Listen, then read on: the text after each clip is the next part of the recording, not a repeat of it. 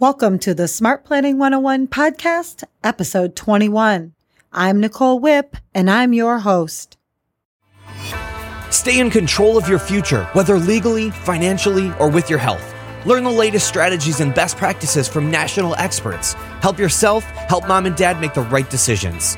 Welcome to Smart Planning 101. Here's Nicole Whipp.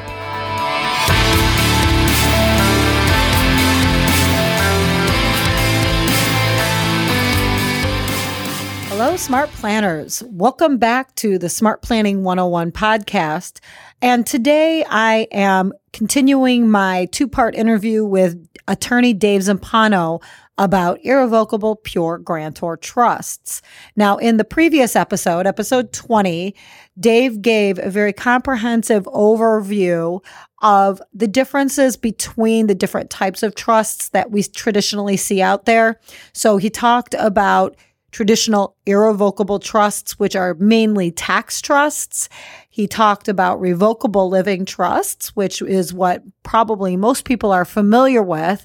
And then he contrasted it with this irrevocable pure grantor trust. He also got into very specific detail why this particular type of trust works from the common law perspective. In this episode, what Dave is going to be discussing is really in more detail how the trust works, who it's for, why people like it, and, why it's something that you should consider as part of your estate plan. At the end of this episode, Dave and I get into a little bit of a conversation regarding IRAs and trusts. And so for those of you that are interested in IRAs and trusts, that's also going to be a little interesting conversation. So thank you very much for joining me today and hope you enjoy it. See, people have been habitually trained in taxes. But again, it doesn't apply to anybody anymore. Well, it does to 0.2%. So for the 99.8% of Americans, we had to create a way for them to protect what was important to them and still give them some of the things they like. So the result was the IPUG trust, and here's what it does. The difference between this and the other two trusts is in the IPUG trust, like the revocable trust, the person who creates it is in control of it. They can be the trustee. Secondly, like the revocable trust, the person who creates the IPUG can change it anytime they want. And thirdly, like the revocable trust, the trustee can the grantor, the person who creates the trust, can maintain some benefits from it. Now, when you look at those three things, there's a caveat. It sounds too good to be true. You're right. That does sound too good to be true. So let me tell you the one caveat. So there's one restriction in the IPUG trust, and I'm going to say it twice because people say, what, huh? So the only restriction in the IPUG trust, because it's an irrevocable trust, but what's irrevocable? What's irrevocable is one thing, okay? And you get to decide what that one thing is. So the one thing, you can change it, you can control it, you can even benefit from it. But the one restriction is you must make irrevocable that thing the things to which you want to protect. I'll say it again. It must be irrevocable for those things that which you want to protect. Let me give you an example. So I have a house, I have a car, and I have a bank account. And let's say my house is worth $150,000, my bank account is worth $100,000, and my brokerage account is worth $125,000. Well, let's say that I want to protect my house, my bank account, my brokerage account from lawsuits. I want to protect them from the government. I want to protect them from long-term care costs, including the cost of a nursing home. Well, the rule is, the general asset protection rule is whatever you can get, your creditors and predators can get. So if you have a right to your house and you have a right to your brokerage account and your bank account, who else does? Everybody else. See, a revocable living trust, you still have access to everything. So do your creditors and predators. Now, how the IPUG's different is we get to slice up what we have a right to. So, for example, in the IPUG, if I put my house in there and my brokerage account and my cash account, I have to give up the right to those things. But I don't have to give up the right to control it, and I don't have to give up the right to benefit from it. So let me give you an example. If I put my house in my irrevocable trust, and I put my $125,000 brokerage account in my irrevocable trust, and I put my $100,000 bank account in my irrevocable trust, I can still control it as a trustee and decide how it gets invested, what bank it goes into, what house I own. I can still make all those decisions. And I could still keep the income from my bank account and my brokerage account, and I can still live in my house, okay? But I must give up the right to the principal. So I can't ever get the house back, I can never get my brokerage account back, and I can never get my cash back. But I can still get the interest off the cash, I can still get the dividends from the brokerage account, and I can still live in my house. So there. Most people say, well, you know what, that's fine, I want to live in my house, I really don't need to sell it, I'm going to live it till I die. Most people say, well, you know what, I really don't need my brokerage account, I haven't touched it in years, I want to be able to change the investment, and I want to be able to continue to get my dividends. Absolutely, you can do that in the iPlug Trust. And my bank accounts, you know what? I don't need my $100,000 CD. I do need to continue to get my interest. But I do want at least $50,000, or let's say $40,000 accessible in case I need money. Fine. Then we wouldn't put the $40,000 in the Irrevocable Trust. Remember, we only put in the Irrevocable Trust those things which you want to protect. So what we would do, we would put your $40,000, whatever you want to leave available to you, we'd keep that in your Revocable Trust. So it's available to you. Again, it would be available to creditors as well, and creditors, but the rest we would put into your Irrevocable Trust.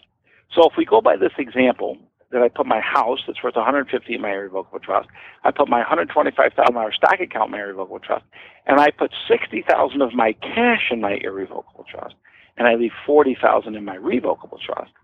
Now I've protected the brokerage account, the house, and the $60,000 from my bank account. So why this is important is because what makes this trust unique is while I've put it in the Irrevocable Trust, I'm still in control of it. So I still decide I could take my money out of my bank and put it in another bank anytime I want. If I want to take my money from my bank and add it to my brokerage, I can. If I want to sell my stocks or invest in something different, I could do that anytime I want. Why? Because I'm in control as the trustee of the trust. The trust now is the new owner, not me. So again, it's not Dave Zumpano, the owner. It's Dave Zumpano, trustee of the Dave Zumpano Trust. Now it's the Dave Zumpano Irrevocable Trust. So now I control the accounts. I open them up at the brokerage just like I open them up in my name. Except they say, well, what's the new name? I say Dave Zumpano, trustee of the DJZ Irrevocable Trust. Great. They open up the new account. Who's in control of it? Dave Zumpano is. So I get to decide the investments. I buy them and sell them. Now, can I take the money back? No, I could never take the original $125 back. Even if I liquidate it and turn it into cash, I can't take it back. But I can always take the income from it if I choose to. And I get to control it and decide how it's invested. Similarly with a house. If I put my house in this Irrevocable Trust, I get to live in it. But what if I don't want this house anymore? Can I sell it? No, I can't sell it. The trust can. And who works for the trust? That's a trustee. Well, who's that? That's me. Okay, so I get to sell it as trustee. So again, remember, the house, when I own it, I sell it. But now that the trust owns it, the Irrevocable Trust, only the trustee can sell it. And who's that trustee? Well, that's me. So I could sell the house. Can I take the proceeds back? No. If I sold that house for $150,000, they're not going to write the check to Dave Zumpano. They're going to write the check to Dave Zumpano, trustee of the DJZ Irrevocable Trust. So then what do I do with it? Well, I go deposit it in the Dave Zumpano, trustee of the DJZ Irrevocable Trust bank account or brokerage account, whichever ones I've set up. And if I want a new house, what would I do?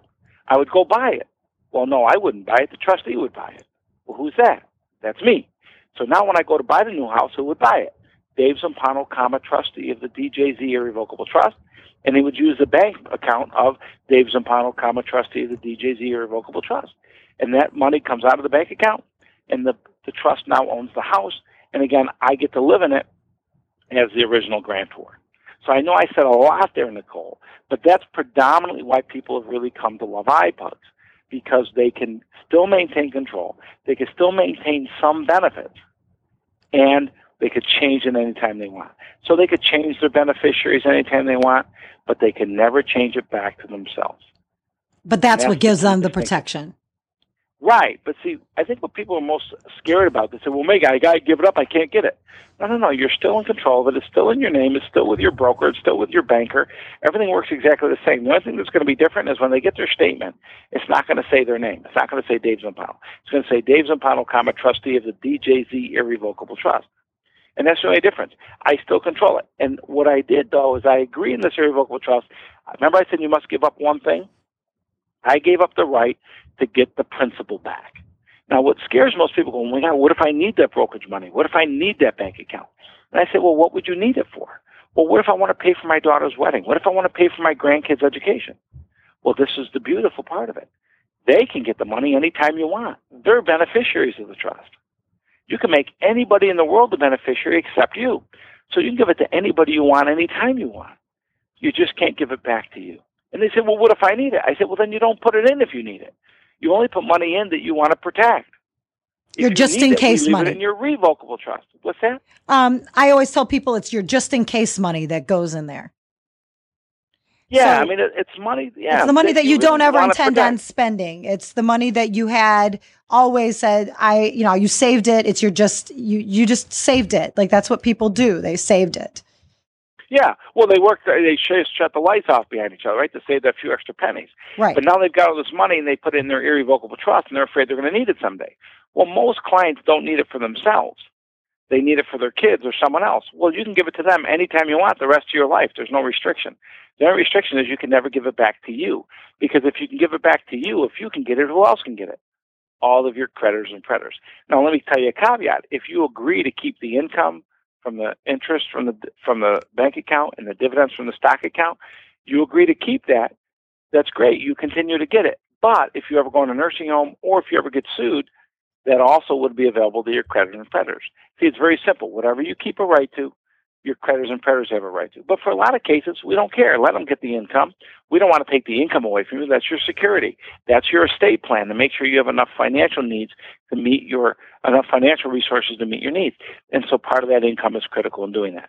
But the beauty of this planning, and I think when, I have people in their late 80s that do this and they love it. They go, oh my gosh, I never knew you could do this. It seems like we're missing something. Well, it's just because people have been trained a certain way over the years, and it takes a new way to look at it. And again, that's what we focus on as an IPUG attorney. Well, and another thing that people tend to have a little concern about, and so I'd like you to address this, Dave, is yes, you can make your children or your grandchildren the beneficiaries, but they don't have a right to reach in and take, right? They only get if you give to them because you have control. That's a great distinction. Yeah, so there's two things I want to clarify. In any trust, whether it's revocable or irrevocable, there's three key things. One is the person who creates the trust. One is the person who benefits from the trust. And the third is the person who manages the trust. So the person who creates it is the grantor. The person who benefits from it is the beneficiary. And the person who manages it is the trustee. Now, in a revocable trust, the grantor is the trustee and the beneficiary. In an IPUG trust, the grantor can be the trustee and can be the income beneficiary and is the grantor. So in an IPUG trust, a beneficiary never, ever gets rights to anything unless the trustee says so and unless the trust provides that they can have access to it. So when we create an IPUG, we set the terms in which the money would be available to your family, and it's only after your needs have been met. So again, it all plays into your rules. You get to decide, whether you want to pay for grandkids' education, whether you want to pay for your daughter's wedding, help your kids buy a home, all those things. You can write into the instructions of the trust to allow your trustee to do that. Now, the trick is the trust allows all these things to happen, but it's at the discretion of the trustee as to whether it happens or not. So who's the trustee? Again, what makes these trusts so unique is you are. So you're in total control how the provisions are carried out. And that's the key distinction. No one can ever do anything. None of your kids ever have a right, and none of your grandkids ever have a right. No one has a right until you say they do. And that's usually after you're incapacitated or after you're deceased. But other than that, you are in full control until you can no longer be. And when you're still alive but incapacitated, your trust will set the rules as to how the money's managed for your benefit, and then for the benefit of your family and loved ones. So you're right. No one could ever come in, Nicole. It's all about the trustee and who that is and setting the rules up for them to follow. And one of the things I like to talk to people about, Dave, is that this is just like anything else that you engage in terms of planning. It's like a risk benefit analysis. So what is the benefit of protecting, you know, $200, $300, $500 million, whatever, $1,000, $1 million, compared to the risk of losing it at, in my area, for example, at least $8,500 a month if you go into the nursing home? Like, what is the risk benefit analysis? Because that's part of the decision making that people need to make when they're considering this, is there is risks to failing to plan. Well, here's the thing: there's risk to plan, and there's risk not to plan. Right. Right. So if we look at the overall goal, what's the goal of the client? In my experience working with clients, they usually say, Dave, comes down to three things. Number one, I want to stay in control. Number one thing clients have told me over the years. Number two, they say, I don't ever want to become a burden to my loved ones. Right? Mm-hmm. And then number three, they say, I want to keep it simple, which usually means they don't want to pay a lot of money.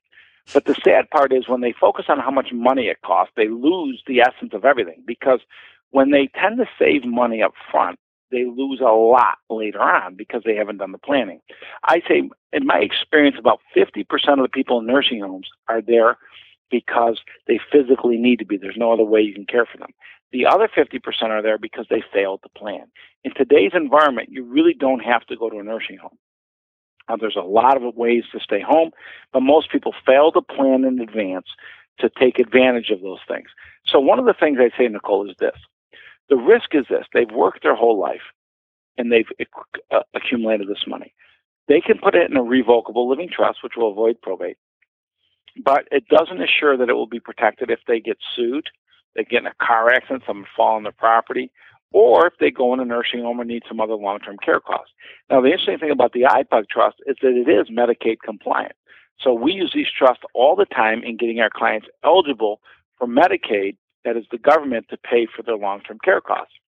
Now, what's the risk if you don't use an IPUG? The risk is you're going to lose your principal that you've worked your whole life for. We've had a lot of clients who've come to us when mom and dad are already in the nursing home, and they've already had been paying the nursing home for a year or two and lost hundreds of thousands of dollars. The sad part is it didn't have to be that way. That even if you get to us, a lawyer with purpose, the day you go in a nursing home, we could traditionally still save 60 to 90% of your assets. That's if you got to us the day you go into a nursing home. Now, again, the risk is if you don't do IPUG type planning, that whatever you have will be lost to a nursing home or other creditor or predator. Okay. The other thing is it could be lost by your children's waste. A lot of times, we work hard. The older generation worked hard to save money, but their kids are spenders. And so they work their whole life to accumulate whatever a lot of money is to them. It could be $100,000, $200,000, $300,000. It could be $1 million or more. But whatever it is you've accumulated, I've seen so many scenarios where these parents work their whole lives and they say, oh, I want to give it to my kids. And they give it to their kids. And the first thing their kids do is go out and buy a fancy car, which the parent never would have done. And then they spend money and they divorce their spouses and they get 3 other spouses and end up losing it to them. And the worst case scenario is, you've worked your whole life for this money and it actually destroys your children. So that's another huge risk that people fail to see, is that if their kids aren't prepared to inherit this money, if they never learned how to save money, if they've never learned how to manage money, then your whole lifetime of savings could not only be lost, but more importantly, you can actually hurt your children. I've had people whose kids have these little habits of maybe smoking a little weed on the weekend. Now they get all this money from mom and dad. They end up doing crack and heroin and the things that they could never afford before. So again, these are real big risks to your loved ones. But with proper planning, you can make sure it's there for your children, protected from all their creditors and predators, but also in those few circumstances where you're a little afraid of your kids, you could protect it from your kids as well, while still making it available to them as liberally as possible. So I think the risk is both ways. Obviously, the risk, if you put your money in, is you give up the right to it forever. But I think what happens is once people understand, you're not really giving up anything because you haven't touched it anyway. So what I would say to people, if you have a bank account or a brokerage account or your house that you've owned for a number of years and you've never touched it, so many people have owned their homes 20, 30 years or more. What do you care who owns it? You have the right to live there. Why do you care if it's owned by your trust or by you? Have it protected, put it in the irrevocable trust. You still get to live there, but now it's no longer owned by you, so it can't be lost to your creditors and predators in nursing home. Let's look at your brokerage account. A lot of clients have a brokerage account. The reason why they have a little bit of wealth is because they've been putting away in their brokerage account for a number of years, and it's been growing. They never touch their principal. They like their dividends.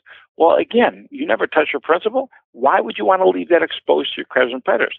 So if you don't touch your principal, but you do use your dividends, then the irrevocable IPUG would be absolutely perfect for you, because you get to do whatever you want. You could change your investments anytime you want. You don't have to give up your right to the dividends. You're only giving up your rights to the underlying principal. You're not giving up your rights to change what it owns. You could change from a stock to a bond to a mutual fund to a bank to a CD.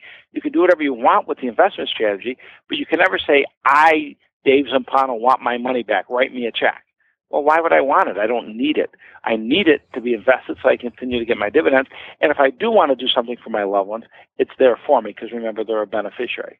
So the risk is, if you do need assets, you have a vital life, you don't know if you're ever going to have enough money, then I don't recommend you put those type of assets that you need for your everyday life security. I wouldn't put those in an IPUG. Those would go in your revocable trust, so that you have access to them to live on, if you really need them to live on. What goes in an IPUG are the assets that you don't need, but you like to live off of. So your house, your stocks, your bonds, and sometimes your CDs, things you're never going to touch the money, but you want the income or the dividends from them. So the risk is, once you do it, you obviously lose access to that. You don't lose control, and you don't lose the right to give it to other people, your family included.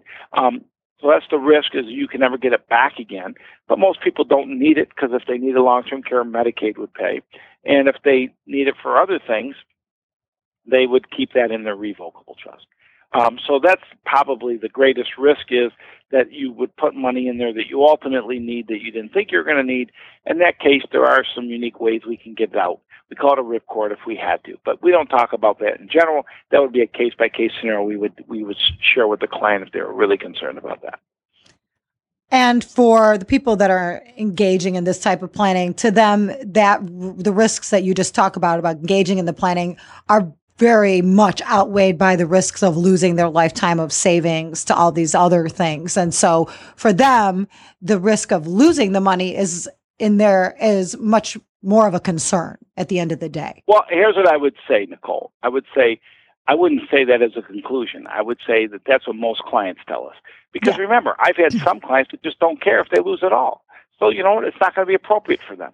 If they really don't care about whether the money's lost or not. I have a lot of people say, I don't care if my kids get it. I don't care if my nephews get it. Well, if you don't care, then it's not the right plan for you. A revocable living trust, an estate plan would be important, so that it's there for you if you become disabled and you have someone managing it the way you want. But the asset protection piece, the IPUG piece, is really there for people who do want the protection, from creditors and predators, nursing homes, long-term care costs, but still want the flexibility to control it, change it, manage it, and benefit their families and loved ones with it. Right. Dave, we don't have time to discuss this today, but I do want to make the distinction that one of the assets that we cannot put into a trust like this or any other would be a tax-deferred asset such as an IRA, correct? Incorrect. Incorrect. Here's what I would say. Incorrect, yes. We can absolutely put tax-deferred IRAs and similar type holdings in these trusts. The caveat is, but not until after you die. And again, with a recent Supreme Court case, Clark v. Remacher, which was decided in June of 2014, actually last Friday, June the 13th, IRAs, KEOs, 401ks, and the like, when you pass them on to your loved ones, are not protected from their creditors and predators.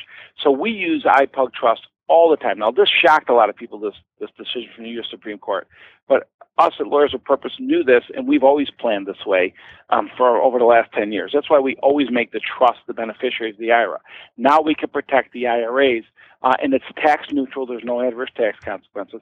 But yes, I would just distinguish what you said and say not during your lifetime. We can't put them in during your lifetime, but we can, and it's essential after your death to put them in so that they're not lost to your spouse's Medicaid or lawsuits, as well as your children or other beneficiaries. So great distinction, Nicole. And again, with this Clark v. Remacher decision that just came down, I think this is even more critical now for people to do this planning. And I would also say, Nicole, that the idea of being able to protect your IRA after death is not limited to the IPUG. We in Lawyers of Purpose have been doing it for years with a revocable living trust as well, because the revocable living trust, while you're alive, is open, but when you die, we can close the box and make it work just like an IPUG. So if you don't want to create the IPUG during life, we can do a revocable living trust that converts to an IPUG at death, protects the IRA and all the other assets as well. So this is going to be a great conversation that I'm hoping that you and I are going to be able to have related to IRAs, because so many of our clients and the people out there, a bulk of their wealth or a good portion of their wealth is tied up in tax deferred assets. So how do we protect that? And this is a critical component of doing that, because this conversation that sometimes people have with their financial advisor, where they get told, oh, I put your beneficiary designations, you're all set. That really isn't necessarily true. And that's where we're going with this new conversation that I'm hoping that we're going to be able to have. Here's what I'll do, Nicole. And if you want to have another call, I'd love to have a call on this very topic. And what we'll do is I'll show you what we've been doing for over 10 years in Lawyers with Purpose when it comes to planning for qualified funds. And the teaser I'll give you is that there's an outside strategy and an inside strategy, which means there's a strategy of planning we do inside the trust, and then there's a strategy of planning we do with the IRA itself. And between these inside strategy and outside strategy, we create a whole plethora of opportunities for the survivors to make the decisions after mom or dad died, not having to make those decisions now. But by creating the strategy, you can't have all those options if you don't set it up before they pass. And so we'll talk about what are some of the key things you would have to identify and how you would plan for those when you're using a revocable living trust or an IPUG. That'd be a great topic for another call, don't you think? Absolutely, Dave. And thank you so much for coming in and talking to us today about the IPUG trust and really clarifying what the purpose is and how it differs from a regular, what I call a regular irrevocable trust, because I really think that people get confused on that. And that forces them to say no when it might be something that they might want to say yes to if they really understood it. So thank you very much for coming in and talking about this today. Well, thank you, Nicole. You have a wonderful day, and I hope whoever's listening got a little benefit from what I call simple talk, normal talk instead of lawyer talk. Absolutely. Take care, Dave. All right, Nicole. Thank you.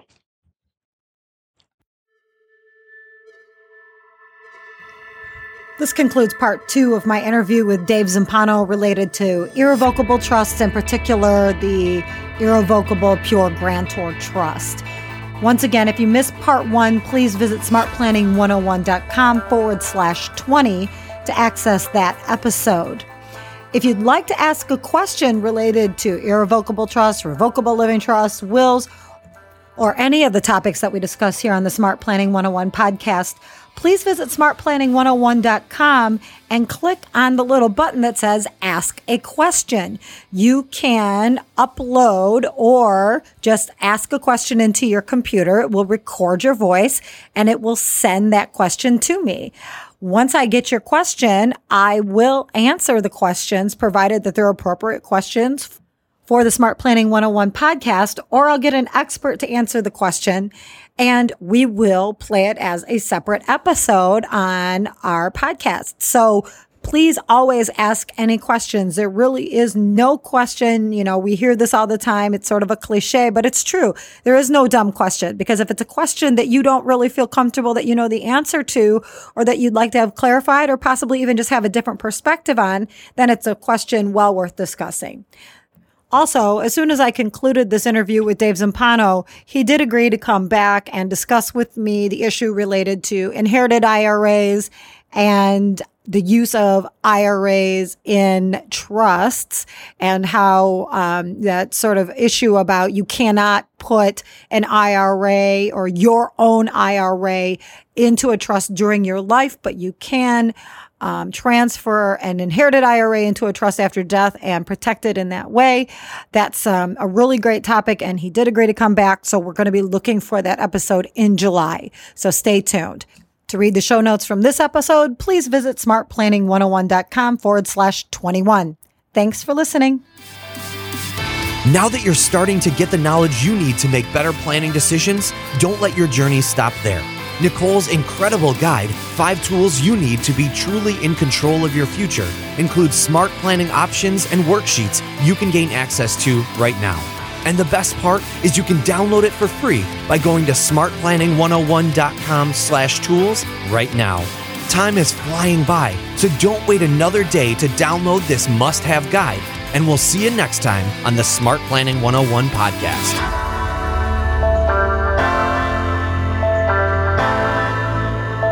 The information contained within this podcast does not constitute legal or financial advice. It's for general informational purposes only. For advice specific to your situation, consult with your legal or financial professional.